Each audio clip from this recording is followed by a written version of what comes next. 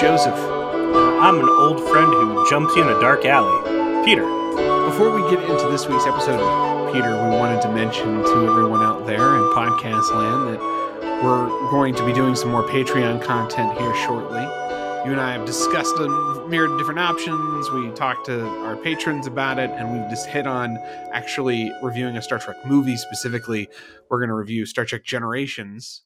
And we picked that because I actually watched that recently with some of our listeners in Discord, and I'm very interested to watch it again and then discuss it with you, because I'm a big defender of that movie and you hate it. And hate it. I'm curious if you will actually still hate it after you watch it. And either way, I think that'll make for a fun conversation. I'm looking forward to it, and also looking forward to continuing into these podcasts I started listening to, the Voyager Season 8.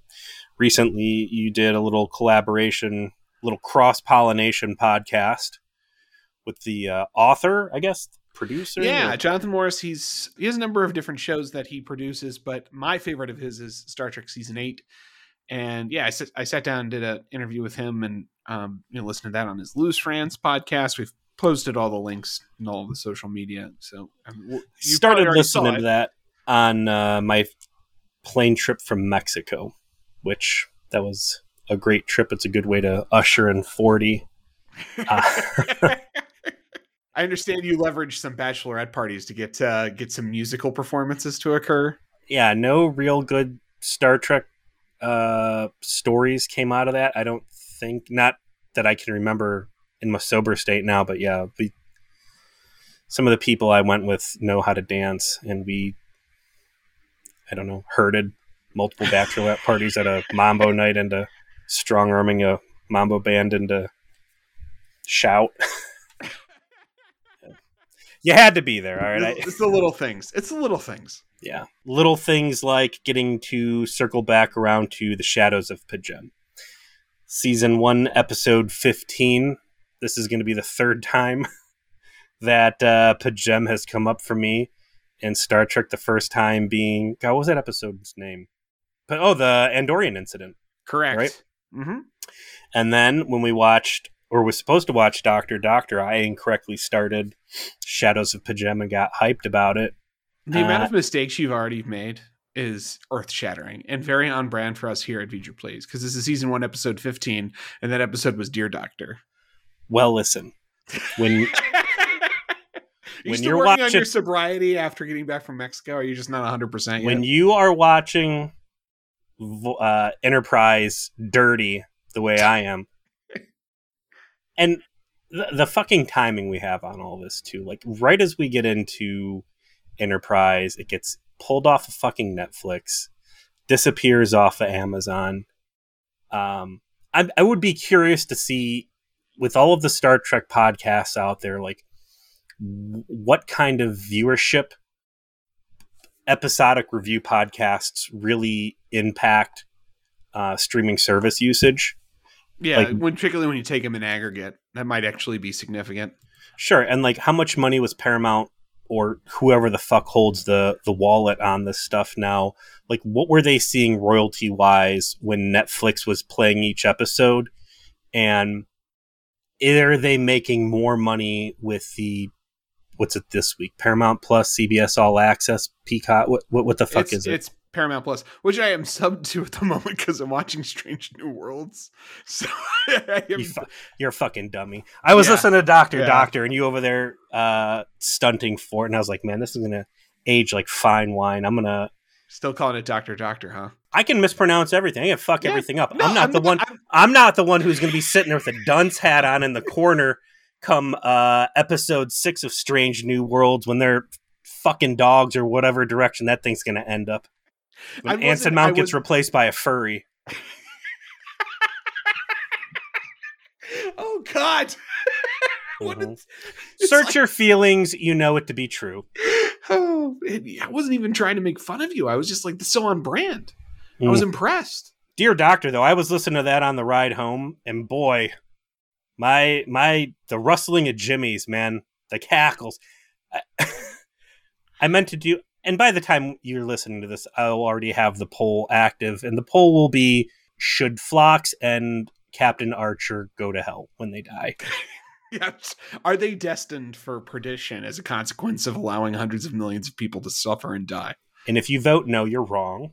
And a terrible fucking person. Forget about politics. I'm going to start measuring like my ability to have relationships with people with, did Phlox and Archer condemn a fucking planet to unnecessary death? Was that reasonable or not? And if you found it reasonable, we can't be friends. Is this the new Facebook post of you should unfriend me? Oh yeah, I like that. There you go. Yeah, that's the copy pasta. It's about the specific episode of Enterprise. And in this case, completely justified, I think. What is justified is the money they spent on those sweet new HD shots of Starfleet Command. It's about fucking time, dude. Yeah, it was. Hey, let's count through all the things that got the what was that? Where were those originally from? Not Khan, Star Trek 4, I think, or something like that, right? Like it was from the movies. Mm-hmm. Next Gen used them. Yep. I'm sure Deep Space Nine was in there with it. I can't remember. I mean, they do have some episodes that take place there, but I can't remember if they used the movie stuff. Obviously, in Voyager was super noticeable. Voyager. Like the grain and the aspect ratio were off when they put this shit on standard definition television. Like, what the fuck? Terrible. But this looks great. It's nice. It's clearly a new shot, and like you said when you accidentally watched this before. It starts out pretty hot and heavy with... Well, hold on. While we were talking about that exterior shot, you're probably busy looking at Starfleet headquarters. Did you bother checking out Jeff Bezos' yacht going under the Golden Gate Bridge over there? Was there just a giant boat? I was not looking. Yeah. It might as well just had a fucking Amazon logo on the side of it. Totally Jeff Bezos. Good on whoever wrote this. Speaking of which, who did write this? This was... Rick Berman... Brandon Braga's story, teleplay Mike Sussman, Phyllis Strong. A lot of very familiar names going there, directed by Mike Vijar. This came out February 6, 2002, in Universe Date, October. We need to start tracking, since we've got real dates now, how many major catastrophes these guys are having per pay period. You know, we don't have made up dates now. You have a good point. When we do our season 1 rip, we'll have to go back through and chart. We'll get a little graph of all of the different dates. Like we'll create a calendar, you know? Can we do that on Facebook? I'm sure we can. Can we get some custom calendar software? I'm sure we can even find like what the calendar of 2151 will look like, right? Sure. Like all the leap years. We'll know exactly what the days are. That'll be good. Yeah. That's great. That'll be our V'ger Please Arts and Crafts project for this quarter. Well, Saval is not doing an arts and crafts project. He is in fact yelling at Admiral Forrest. And he's yelling at Admiral Forrest because, as noted in the Andorian incident, Enterprise has been fucking around and finding out. And he's not too happy because apparently the Andorians showed back up at Pajem and blew it up. Yeah.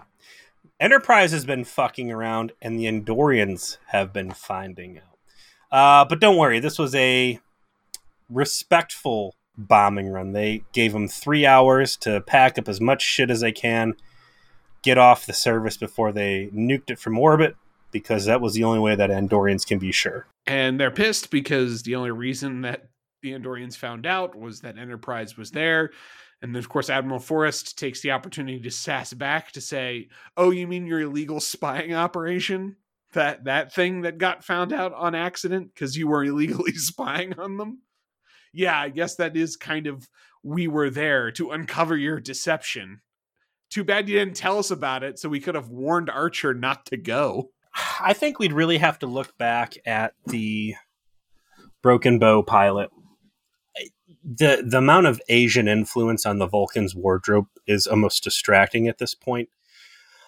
I almost have to consider, like, did the Vulcans just really take to Japanese culture and, like, they've done all their local shopping across the pond in Japan, and this is just them kind of like blending in? Not to go too deep, but, you know, if you take a look at Japanese culture, it is about restraint of emotion and, you know, adherence to duty.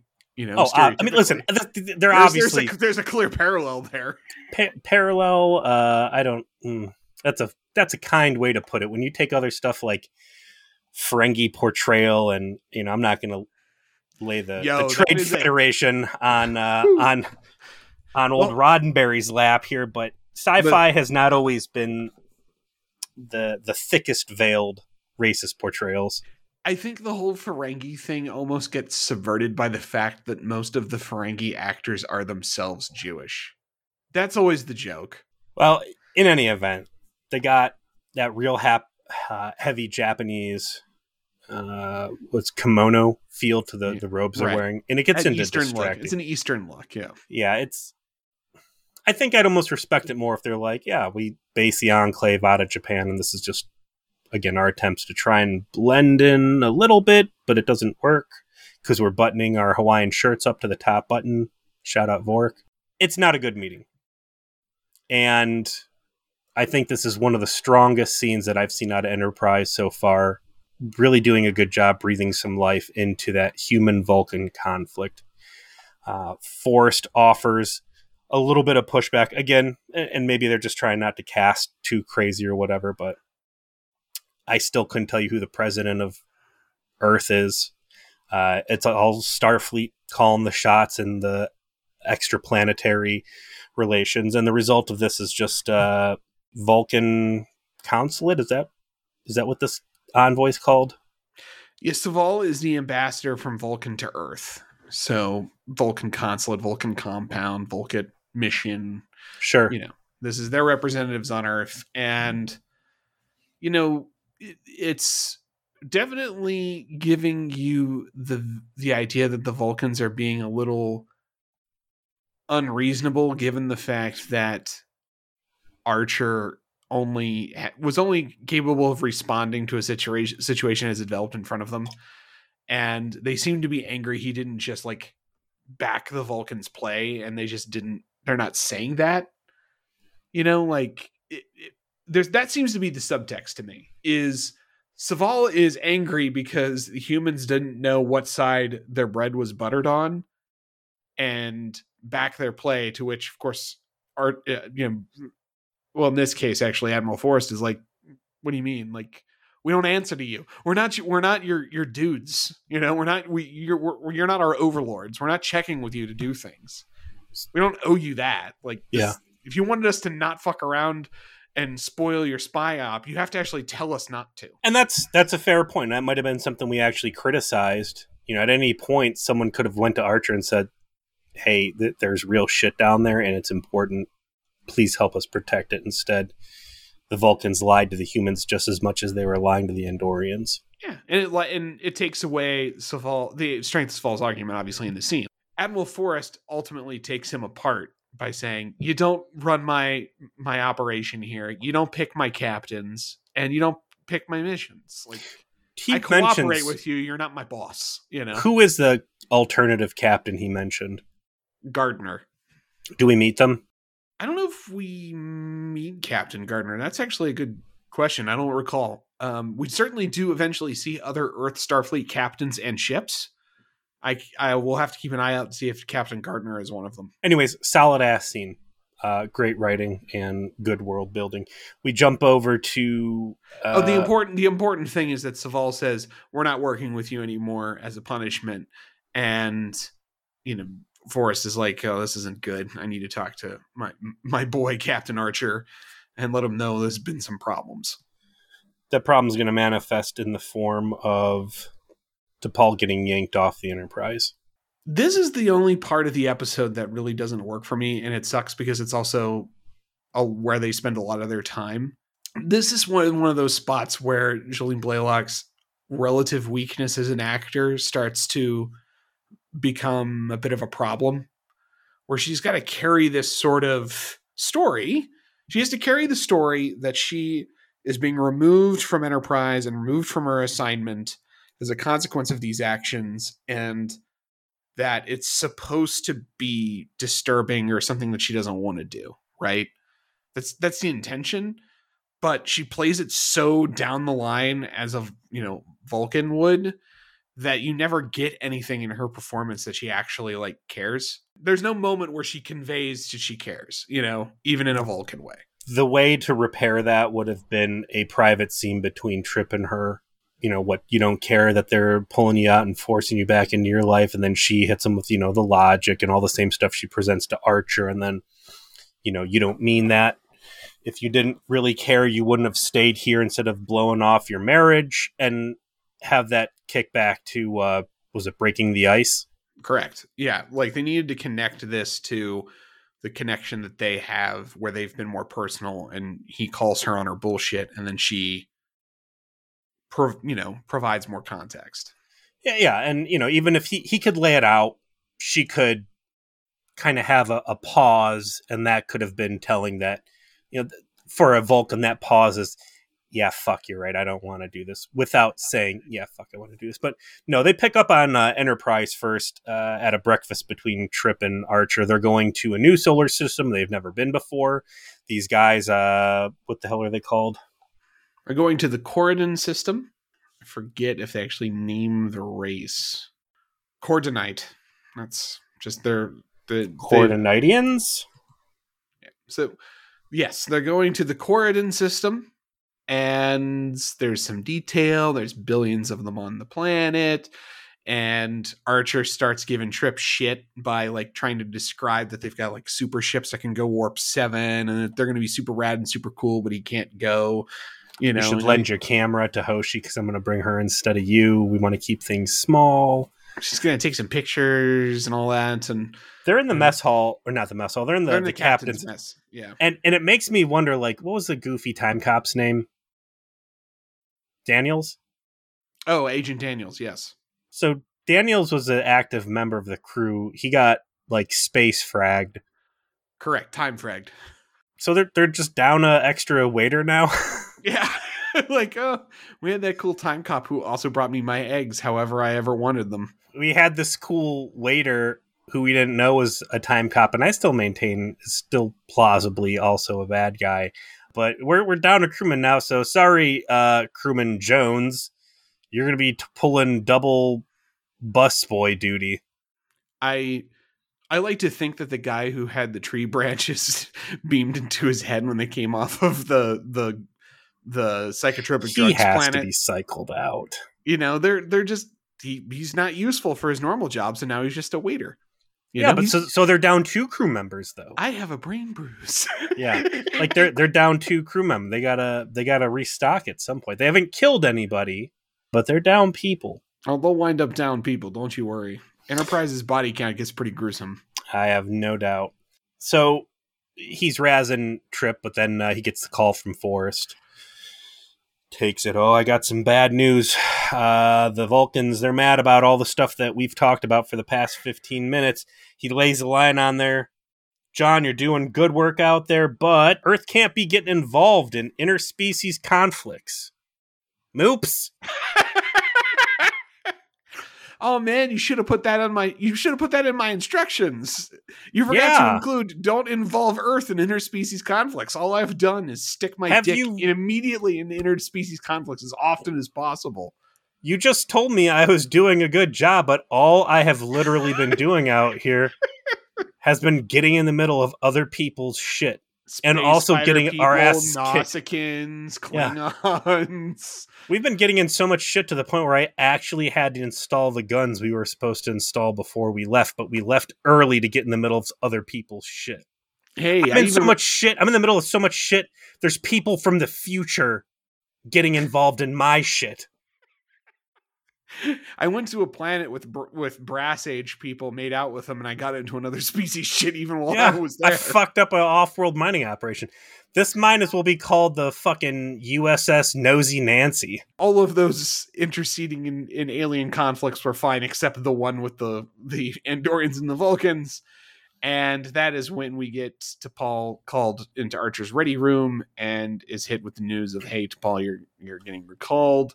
And they're going to totally blame you for all of this.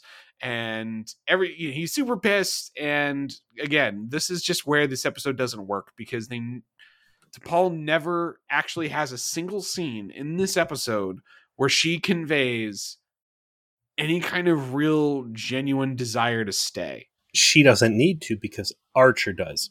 And a theme for this episode is going to literally and figuratively be Archer forcing himself on T'Pol.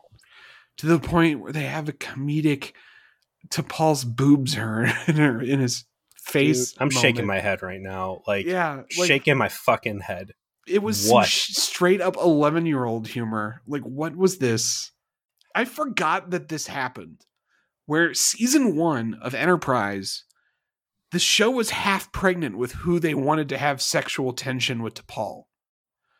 On one hand, they clearly wanted to develop something between Trip and T'Pol. And on the other hand, they thought they might want to develop it between Archer and T'Pol. And they couldn't figure out which one they wanted to do. And I forgot that the first season was like this because eventually they make a decision. It's the correct one, and they spend the rest of the show on that axis. But at this stage, they haven't settled on that yet. And so you get these awkward. It just never works. It's not there on any level for me. No. And it almost makes me wonder, like, did Bakula have this written in his contract that, like, there needs to be some super hot spandex person, and once every 4 episodes, they're under a blanket or something else? Like, I got to jump down to my notes for basically, like, if P'Jem, then Archer plus T'Pol body to body. I hate it. I want to stop. I've never seen such a forced attempt at sexual tension in which there was no sexual tension, despite their clear attempts to manufacture it. On the flip, they do a great job of creating it between Trip and T'Pol, to the point where you already get this vibe that they're angling to put them two in a relationship just from that much less explicit, aside from the fucking rub down. But like in Breaking the Ice, they build that without anything explicit beyond conversations and exchange of emotional weight with each other, you know? If they were going for another love triangle, which I hate courtesy of Neelix, Kes, and Paris, then I could kind of understand them dragging Archer into this, but there's no juice behind it. And I don't know if it's maybe the actors really didn't want it to happen, and that's something Bakula had to talk him off the ledge and say, listen, let's please stop this. I don't know. But in this scene specifically, the line gets tossed out. You know, Archer's getting all mad and he's huffing and storming around his ready room. T'Pol doesn't give a shit, or, you know, seemingly doesn't give a shit. You know, High Command thinks that Enterprise is responsible for this. Well, duh. Vulcan High Command must be awake and not brain damaged. Whoever would have thought that Enterprise was responsible for the orbital bombardment of P'Jem. I do, however, for whatever T'Pol doesn't do to support this, I think Archer breathes a lot of secondary meaning. He does a lot of reading between the lines, right? He gets in his head that she's being pulled off the ship and called back to High Command to essentially function as the whipping boy for Archer. High Command cannot hold Archer specifically accountable, and we had that reaffirmed by Admiral Forrester kind of giving the ambassador the middle finger, saying, yeah, we're not your errand boys, but they can go in there and say to Paul, you're going to bear the sins of this fucking hairless monkey captain of yours and play whipping boy. That was something I didn't really consider during the initial description or concept of her being pulled out, but I think it really fits this early Vulcan, flawed Vulcan mindset well. Yeah, I liked that Archer was picking up on it because he is such a student of how shitty the Vulcans can be. Like, that's obviously a big part of his character. And so the fact that he's able to say, no, this is what's actually going on here, because your people have mastered passive aggressive behavior. You know, like they've conquered their emotions and are also therefore the most passive aggressive people in the entirety of the Alpha Quadrant. And this is what they're intending to do by doing this because they can't do what they want to do. I like that part. I like that scene that Phlox has with T'Pol right after in the mess hall, and this is another situation where Phlox is attempting to provide some like space dad energy. Space dad and exposition for the audience. Again, the right way to do this. Yes. He knows a little something. He's almost flaunting it to her because she doesn't want to be forthcoming with knowledge. Don't be so down on yourself. Quick history lesson. You're not the first Vulcan attaché to a Starfleet ship. Every other one has been like shit canned within a week or two, and you've been out here, 5 or 6 months? That is what we needed more of, which was we needed the trip scene that you described after that. Building this context around T'Pol's recalcitrance to talk about it, but it's revealed through the exposition that she does care because of the consequence of her actions, right? Like, she's been there longer than anyone else. She has foregone, career opportunity and personal obligations to be there. These things just need to be pointed out. So she's forced to betrayed yeah. the Vulcans when put in the system of protect the secrets of P'Jem, or give fucking Shran your tricorder so he has like cell phone footage. Or even if like it wasn't an emotional thing and she eventually like confided into Trip after being confronted with it to say, I want to stay because my people were wrong. Like we don't have all the answers of how to deal with the rest of the universe. And there's something about how humans are approaching this that's worthy of exploration.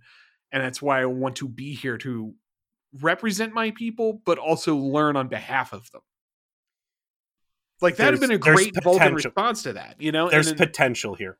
We need each other, and I'm not willing to give up because this is how we both grow. I love that. That is absolutely, and that's something she hasn't really.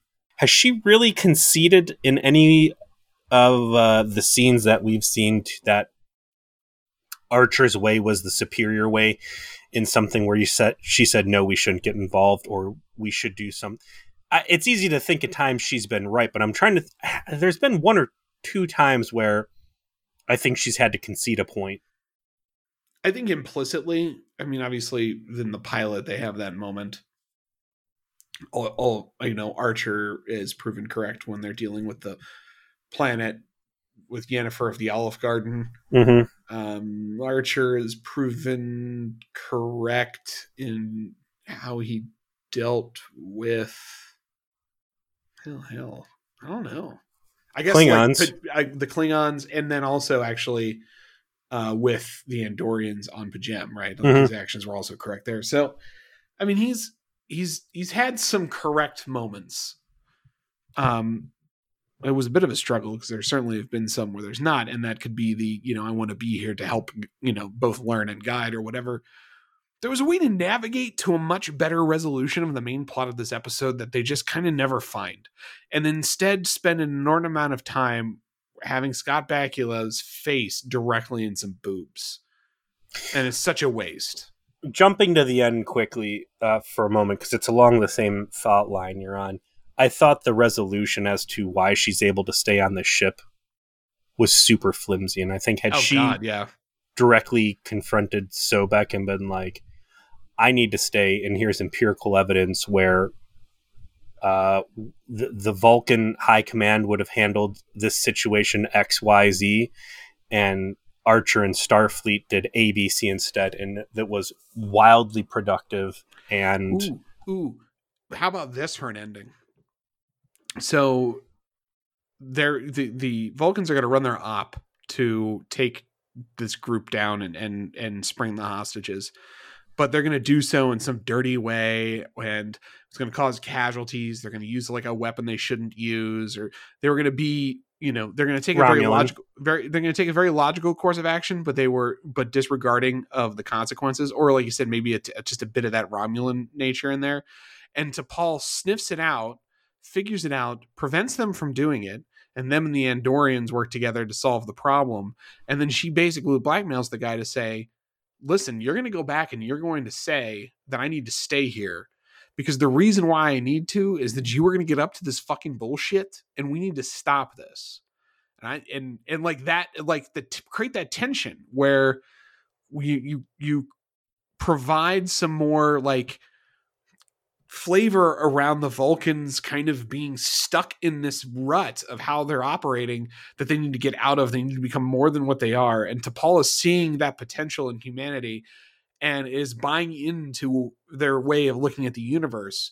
And she's going to push back on the Vulcan way of doing things and send this guy back to basically to have to advocate on her behalf, or I'm going to out to everybody what you just attempted to do. And this might destabilize things. Like, I already got a fucking, monastery blown up. So I'm obviously okay with that.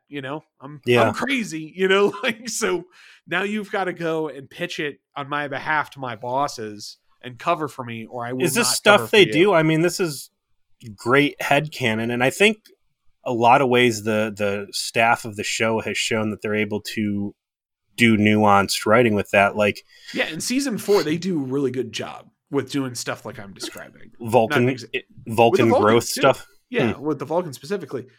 Not this kind of, but there are other plots that come up where they find good ways to get through. She still just keeps feeling like she's tacked onto the crew because Berman wanted some titties and spandex.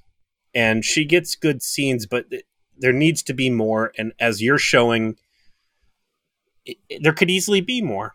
So anyways, High Command thinks I'm responsible. Yeah, duh. Archer starts scheming. There's got to be a way for us to fight this. I need more time. I'm going to formulate a plan to keep you, even though, again, you've expressed zero interest in staying in a away team mission. We're going to take down to Planet X in our shuttle pod. Just you and me. What could possibly go wrong? What could go wrong is they get shot at by a plane as they go into the atmosphere. When they are asked to identify themselves, instead they charge their weapons and shoot back, which seems a little loose. But listen, there's not the prime directive or whatever to guide how we act morally. But they end up crashing, but not blowing up the shuttlecraft. Very noting once again that it is not exploded. Dude, that's so... the fucking... This thing's got some fucking city miles on it already, man. Jesus. The special effects corner cutting here. They go from turning around to shoot at another ship, and then, boom, instantly they're in some backwoods shed tied up with bags over their head. Like, what? We do see a familiar face. Very familiar. I was hyped to see this dude. This is his name is Jeff Kober, and he is more familiar to us because Jeff played one of the Space Texans. Yeah, the inmates of the Space Texans. So I guess he was of the Space Texan race. I think that's what we decided on. Mm-hmm. And yeah, so he was the primary story arc of that episode because he was the convict who got morality thanks to the Borg pixie dust and wound up becoming a good guy. So that was Repentance, which was, I think we said, a great episode. It was very good because it had an ending that stuck with you because it wasn't a happy one. And unlike Dear Doctors, which has an ending that was a intergalactic Hague-worthy crime. It was an ending that wasn't a happy one, but very realistic in how it was not a happy one. But more importantly, this guy has some presence, man. Like, he has a very specific way of being like threatening and intimate, which obviously he used when he was being a total psycho, and then used to his advantage when he was reformed and being very emotional. And in this, he's some kind of ganger / revolutionary. And he's gotten back to threatening. He does a very good job. So this dude lays out the truth about this planet. They are in the middle of essentially a civil conflict where there is a Vulcan puppet government that is currently administrating, but the vast majority of the planet, or at least a significant portion of the planet's population, rejects the Vulcan puppet government and is seeking to do their own thing. The Vulcans have a mining operation there, so they have installed a compliant partner to operate the place. And they're obviously setting up a parallel here of this is what the Vulcans kind of wish they could have done to Earth, but didn't or couldn't, right? Like this is the Vulcans getting their way, right? With they have a government and it's appointed by the people who live there, but it's being very heavily influenced, and these are the guys that the Vulcans said jump. They would ask you precisely how many meters would you like me to jump, right? Which is what they want humanity to do, but humanity is to America, fuck yeah for them. And so they're not, and they're unwilling to use force or unable to use force. So I thought that was neat. I thought that they set this kind of parallel up of like, this is what happens when the Vulcans get their way, and it's not necessarily a good thing. I didn't pick up on that initially, but now that you mention it, that's absolutely what it is, and that is a great contrast to the Earth situation and plays in well. Again, great writing in this one. In addition to Archer being body to body as much as possible with T'Pol in a Pajem-flavored episode, so too does Archer enjoy having his face cozy with a buttstock. So we go back to Archer's and his head wounds. His old masochistic desires rear themselves. This dude is going to have the brain scans of an NFL player at the end of this mission. Space Texan Dahmer. I don't know what else to call this guy. Space Texan. Yeah. He doesn't believe that Archer's the captain. Clearly, if there's a Vulcan involved, the Vulcan's in charge. So, hey, Earth, tell me about Earth, tell me about these people, tell me about your ship. I would say my favorite line from the episode is, we have a protein resequencer that can make chicken sandwiches. Boom! It just immediately hit. Now, I don't know if this guy apparently has never tasted a Chick-fil-A sandwich, but I would not strike a man for informing me that I could have Chick-fil-A sandwiches. Popeyes, yeah. Whatever. Yeah, Popeyes. I mean, if that's your jam. We want 50 phase pistols and then Louisiana cooking. And then large waffle fries. They, T'Pol's like, no, I'm in charge. We came here to do a banquet or something as the cover. And meanwhile, on Enterprise, Trip, who's now in charge, is like, what in the Sam Hill is going on here, president of this planet? We sent down our captain and our first officer, and now they have apparently been captured by terrorists that you didn't tell us could potentially have this is not very cash money of you. And she's like, yeah, sorry, probably should have done that, but I didn't. Well, no, she says that we didn't tell you because we're not at war. This isn't a big deal. This is an isolated incident. She's trying to secure and downplay this intergalactic incident, and I think does a really great job of living up to this Vulcan puppet government rhetoric that Space Texan was laying down. I think that Trip is real sloppy this episode. This is probably my least favorite portrayal of Trip that I've seen so far. This dude's acting hot and emotional every step of the way. Very unprofessional for someone who we saw under heavy duress on the whatever the groovy hand nipple ship was. Mm-hmm. Where he considers himself a diplomat who is able to reel it in. Like, he's just all over the place. I mean, Trip is often portrayed as being kind of hot-headed, as a Southerner. And I do think that that's appropriate. Like, I like that he's kind of an emotional guy. I think it only gets out of hand in such that he just goes so hard at the Vulcans when they show up. To just like a degree that is no longer tactically relevant. It's just for theater. It's just to piss this guy off. Absolutely. Right? And that's where it's being like pissed at this like person I don't know, of like, what the fuck, you didn't tell us this was possible, and now you're fucking feeding us this line. Like, I agree with him not liking it, right? Like, this is bullshit. Sure. Like, we got to fucking figure this out. Their point is, if we knew this was an active war zone, maybe we wouldn't have come. Maybe we would have set down an escort. Maybe we wouldn't have sent the fucking captain and our First officer, yeah. So she is the first officer officially. Correct. And he would have been the first officer had she not been there. That is correct. It's got a sting. I mean, there was a whole rub down about it.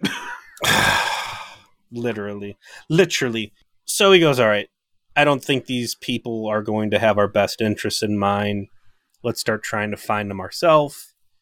Reed, how many hostage situations has Reed had to deal with at this point? I feel like we're at least at 3, right? We do have a jailbreak on our hands. And we had a jailbreak in the pilot. Terra Nova.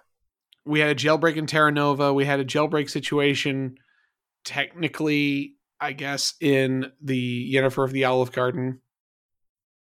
We had a jailbreak on the Space Trucker episode. Are we going to count the Klingon ship as a jailbreak? No, that was not an imprisonment. That was just happenstance. But yeah, Dude needs to up his game. Yeah, he's only got 15 fucking guns. Did you hear that line? They're like, they only have 15 guns. They want 50. We only have 15. They might still have some of the EM plasma. Yeah, I mean, I imagine they might be able to come up with their other guns and, make do, but they only have 15 phase pistols, which seems like a comically low amount. Well, before the terrorists have an opportunity to make their demands, we cut to what I'm assuming is supposed to be comedy relief, and that is us finding out that the bad guys they invested no experience points into jailing. They've got this utility shed with a dirt floor where T'Pol and Archer are being captured or held. Instead of just like chaining them to the wall, they show that they play out of the Andorian book of stupid jail techniques, and they've got them tied back to back. So they're trying to like stand up, and then they're going to turn around and try to undo each other's bonds. So Joe, let me tell you what, if you and I are ever tied back to back, and we're going to have to turn around and essentially go dick to dick to fix it's never happened. We're just going to stay tied up. We're just going to die. We're just going to die there. We're not doing that. Let them put. You have kids, Peter. Come on, it's worth a little dick to dick. No, we're not. Mm-mm. Yeah, we're going to die with our honor and think of the children. Think of the children, Peter. Just it's and I thought them trying to turn around Archer, they're basically sharing a belt. And I was like, this is gratuitous. Like, his hands are basically on her boobs. It can't get much worse than this. Little did I know.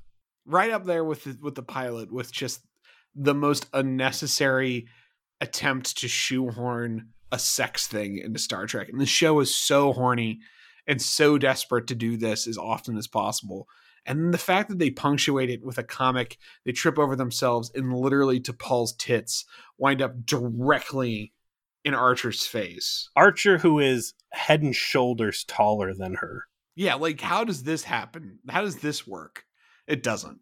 This is 11-year-old humor. Like, boobs. That's the level we're at with this. It's dumb. I hate it. I hate the whole conversation because it's happening around this stupid concept. But the cool thing is that the Vulcans show up and they're led by... Oh, hold on. The boobs go in his face. They undo their things a little bit. Bad guys just so happen to come in right as they separate. And then this ridiculous fight sequence takes part where Archer rolls backward and then somehow does a Street Fighter II Guile flash kick upside down, busts this guard in the face, and then does a WWF snapmare from the sitting position. So I can only assume these bad guys weigh about 6 pounds apiece, that he's able, Archer, from sitting on his butt, to grab this guy by his neck and just completely flip him out. Completely fucking absurd. The rest of the bad guys spill in, don't just shoot the place up, and then tie him up a little bit better, but separate this time.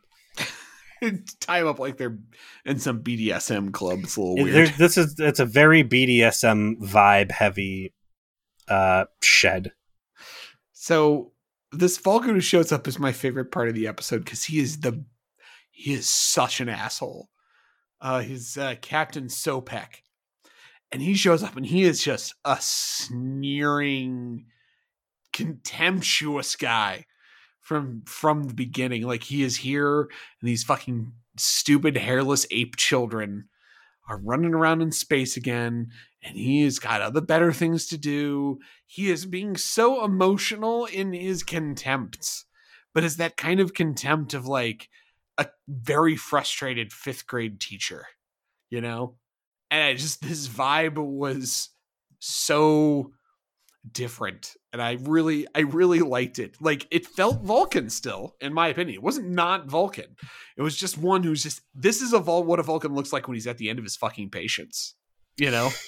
This dude's a big deal. This is the highest ranked Vulcan in the sector, and that's going to play into some things later on. There's multiple wheels turning here. So initially, Vulcan High Command was dispatching a ship that was going to rendezvous with Enterprise, and they were going to transfer T'Pol out. That was supposed to be 48 hours. So Archer's plan was, within the 48 hours he had in this away team mission, was to hatch the plan to keep her on board. These dudes show up, 8 hours? Yeah, right? Fast, real fast.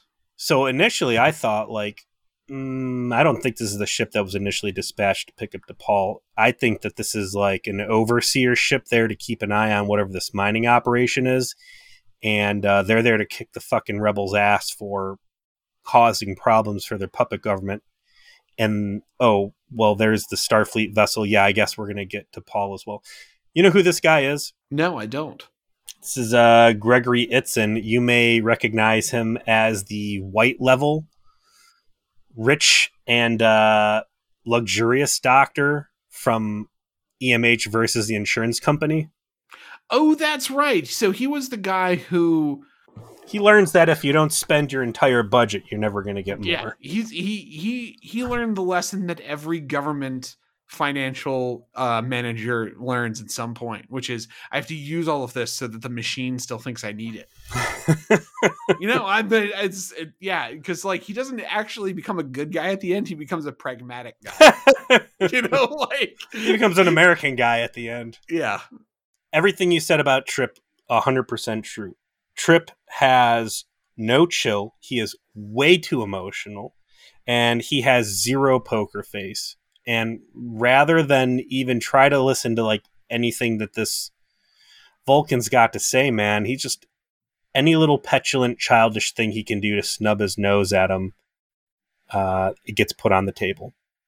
And so Enterprise begins hatching its own rescue plan it's going to pursue, alternative to whatever the Vulcans might be up to. There is a scene when they have hatched the plan and sent the shuttlecraft, because it's Reed and Trip who are going down to run their own op to rescue them after having scanned for their location. I like that Captain Sopek calls Enterprise after they've hatched their plan, and Hoshi's in charge. Like, this is how far down the command structure we are, that the lady who doesn't even want to be here is in charge, and it's like, yeah, they're not here right now, can I take a message? Shouldn't that have been Mayweather? No, it is the actual structure is correct. It is Hoshi next and Mayweather last. You jump back a couple episodes and Reed left to go do something and left Mayweather in charge, and then Hoshi talked him into sitting in the chair, which kind of got him in trouble. It's supposed to be that Hoshi is actually ahead of Mayweather in the chain of command. Mayweather sucks. They're like, God, racism there needs to be, they don't like Vulcans, and they also don't like boomers. And like, man, this communications lady doesn't even like fucking know how to salute right, but can't let a boomer sit in the chair. At least she can talk, I guess. Like, she can talk to anybody. It's because that's important. So yeah, hey, let me talk to Trip. Well, he's gone too. And at that point, Sopek knows that something's afoot and they're going to have to scoot their plans along. So what's happened is Enterprise has located the hull signature of the shuttlecraft, and it is down in some slum area. And the sensor scans, they reveal the normal, like, oh gosh, this is a city of have or have-nots. There's almost as many people living in squalor as there is actually in the city. Clearly, the relationship with the Vulcans have not benefited everybody on this planet. Well, hey, let's go down there. Let's go check it out. Just me and you. No security goons or anything else. This can be real chill. Just us in our fucking Enterprise Gore-Tex uniforms. So they beam down and they're checking out the city slowly when suddenly they get their asses kicked. They are immediately accosted in this alley and tossed into their own dirt floor shed, only for it to be revealed the guys who whooped up on them are Commander Shran and the rapey guy. I have decided we are going to name him. Shran's like, surprise, it's me. You're lucky because you just walked into a trap and you were going to get killed instead of just your asses kicked. And then what you're calling Mr. Rapey, who I think we're going to name him Sergeant Sex Crime. Sergeant Sex Crime, yes. Comes in like we're behind him like, it was a trap. They were going to get you. And it's like, dude, just real close talking and like he's wants to sniff him. Yeah. So Commander, you seem like you're a cool dude, and I really appreciate you putting your neck out for us, but this fucking guy's got to go. This is why the Vulcans don't want to be friends with you, all right? It's dudes like Sergeant Sex Crime back here. So yeah, Commander Shran, here he is, making his second appearance. He lays some good backstory down, which is like, we keep a contact with the oppressed people of this planet who are not big fans of the Vulcans. And they're also dirty as fuck, and they were definitely going to murder you and Reed and your captain and everybody. So that's a problem. So let's talk that for a second. There's multiple factions at play in this anti-Vulcan government rebellion, right? Is he saying that the guy that the space Texan that has Archer hostage specifically is like the worst cell that does dirty shit like this, or that basically all of these groups are pretty shitty? I don't think he's specifying that this specific guy is bad.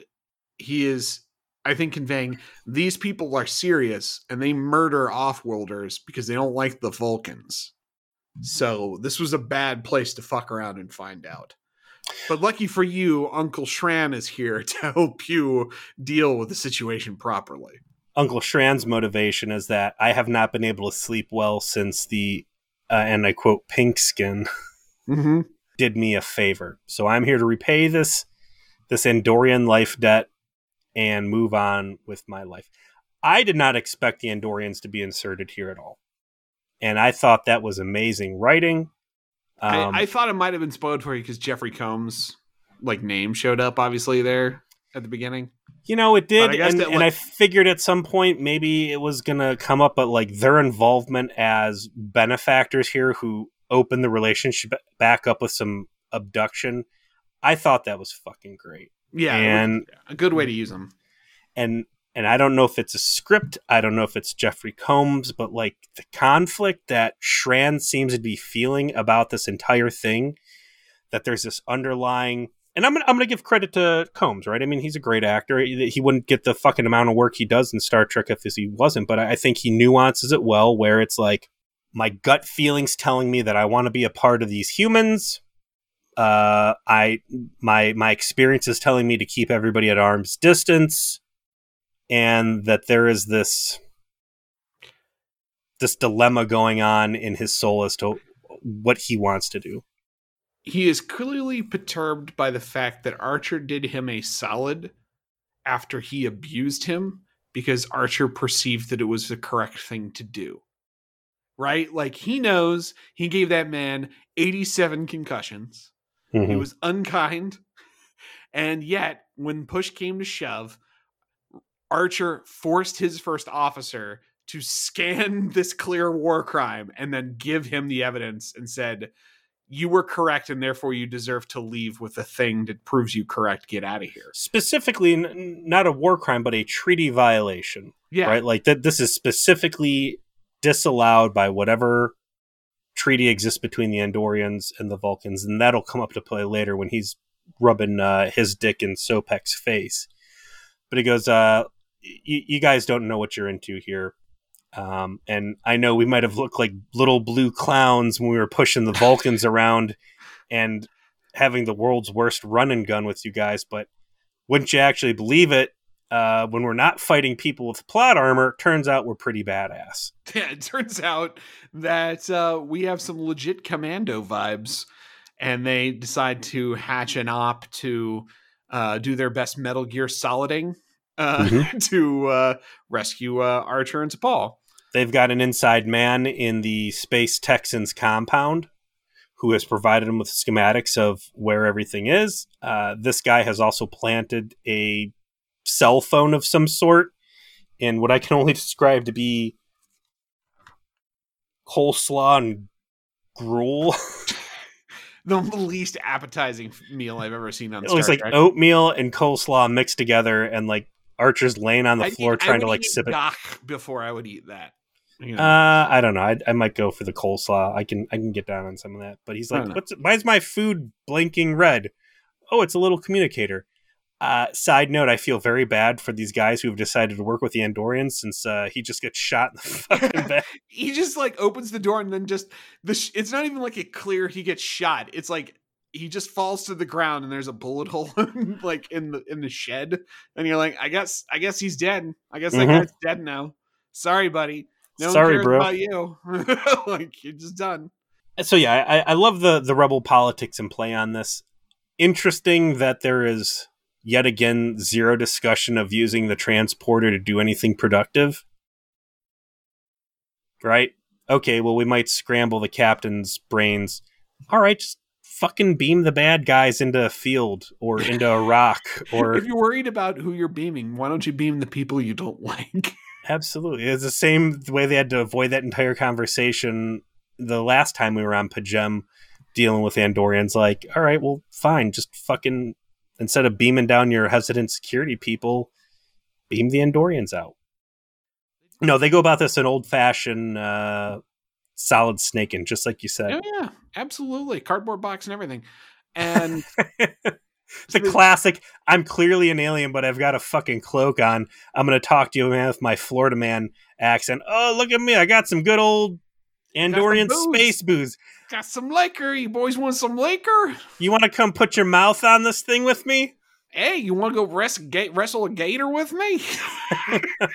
He could have taken a page out of Janeway's book and, lied and said he was a prostitute there looking to God. warm a soldier's bed. Oh, man. Could have been a whole commercial ad campaign, right? Oh, geez. So they solid snake their way in, but that is when the Fire Nation attacks, aka the Vulcans, and they start shooting up the joint. Shran and Sergeant Sex Crimes do in fact find Archer and T'Pol right after the dude gets shot after he opens the door. Or Shran's like, my debt's, I'm only here because I feel weird about the fact you did me a favor. And now I'm not going to feel weird anymore because I've done you a favor. Because clearly that's how this is going to work. Here's her female Vulcan tricorder that... Yeah. What do we say that thing looks like? A leg shaver? I was going to say it looks like a makeup compact. Yeah. A really bulky makeup compact. I've decided this foundation doesn't look good on blue skin after all. Here, you can have your makeup accessories. He literally brings the thing back to give back to T'Pol, so I don't owe you anything. Mm-hmm. And I've saved you, so now I don't owe you anything. So clearly now we're okay. Narrator, they are not okay. Anyway, so he will continue to return. This will continue to be a thing. So they eventually meet. The Vulcan commandos wipe everybody out, and then Shran and his dudes got all their guns out, and it's a big Mexican standoff. It's a fucking awesome gunfight too. This is the first. Yeah, this is the first good gunfight since the pilot. Yeah, I love that when the Vulcan SWAT team comes in, which led by Sobek. So kudos to this dude for being a captain who leads assaults from the front. They don't just come with the phasers; they got like a fucking rocket launch. Yeah, they blow up a guard tower. They come in with the whole combined arms squad.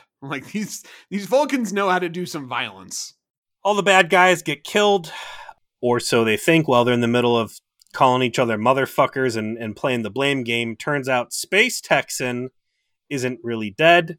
He, lifts up from his little game of possum, goes to shoot Sopek in the back, but T'Pol sees, runs, shoves Sopek out of the way, and takes the shot that should have killed Sopek before everybody blows Space Texan into fucking next month. So that's when we get to this paper thin ending where they have to come up with a reason why one of the main characters stays on the show, but they have spent zero time building a reason for. Right? Like, that's their problem as they get to the writing. They're like, how are we going to solve this thing we set up in the first 15 minutes? Right? Like, okay, T'Pol's going to get pulled off. There's some drama. And now we have the actual plot. We got all the Andorians, we got the Vulcans, and all this other stuff. How do we solve this with a solution at the end where T'Pol stays? I think I came up with a much better solution, but the one they came up with was bad. Let me throw one out that just popped in my head. Space Texan wakes up. He goes to shoot Sopek. Shran jumps in the way and takes the bullet. And then we have an exchange of, you keep treating me like I'm the enemy. We are not. Points at what's-her-face. She's willing to see that. We aren't. You need to grow. They're doing things. They're thinking ways you never could. You have to grow that way. Laying her up in bed, they play it up like she's sicker than she is, and that she can't move. And even Sopek agreeing to allow her to go back to Enterprise. Like, if you've got an injured Vulcan, why would you have the Danubian work on her versus? He even says that we'll take back her ship, and they just like Archer just ignores him, and then they don't like try to stop him. They're like, oh, okay, I guess. I mean, not that we just haven't proven that we're willing to commit a tremendous amount of violence, including using rocket launchers to blow all these dudes. But you just said no, so I guess you can go. Like, what the fuck do humans have on Vulcans that they're just so defanged in their presence when they're like, oh, that big dick energy, man, we just can't deal with it. Mm-hmm. That warp 5. Oh, God.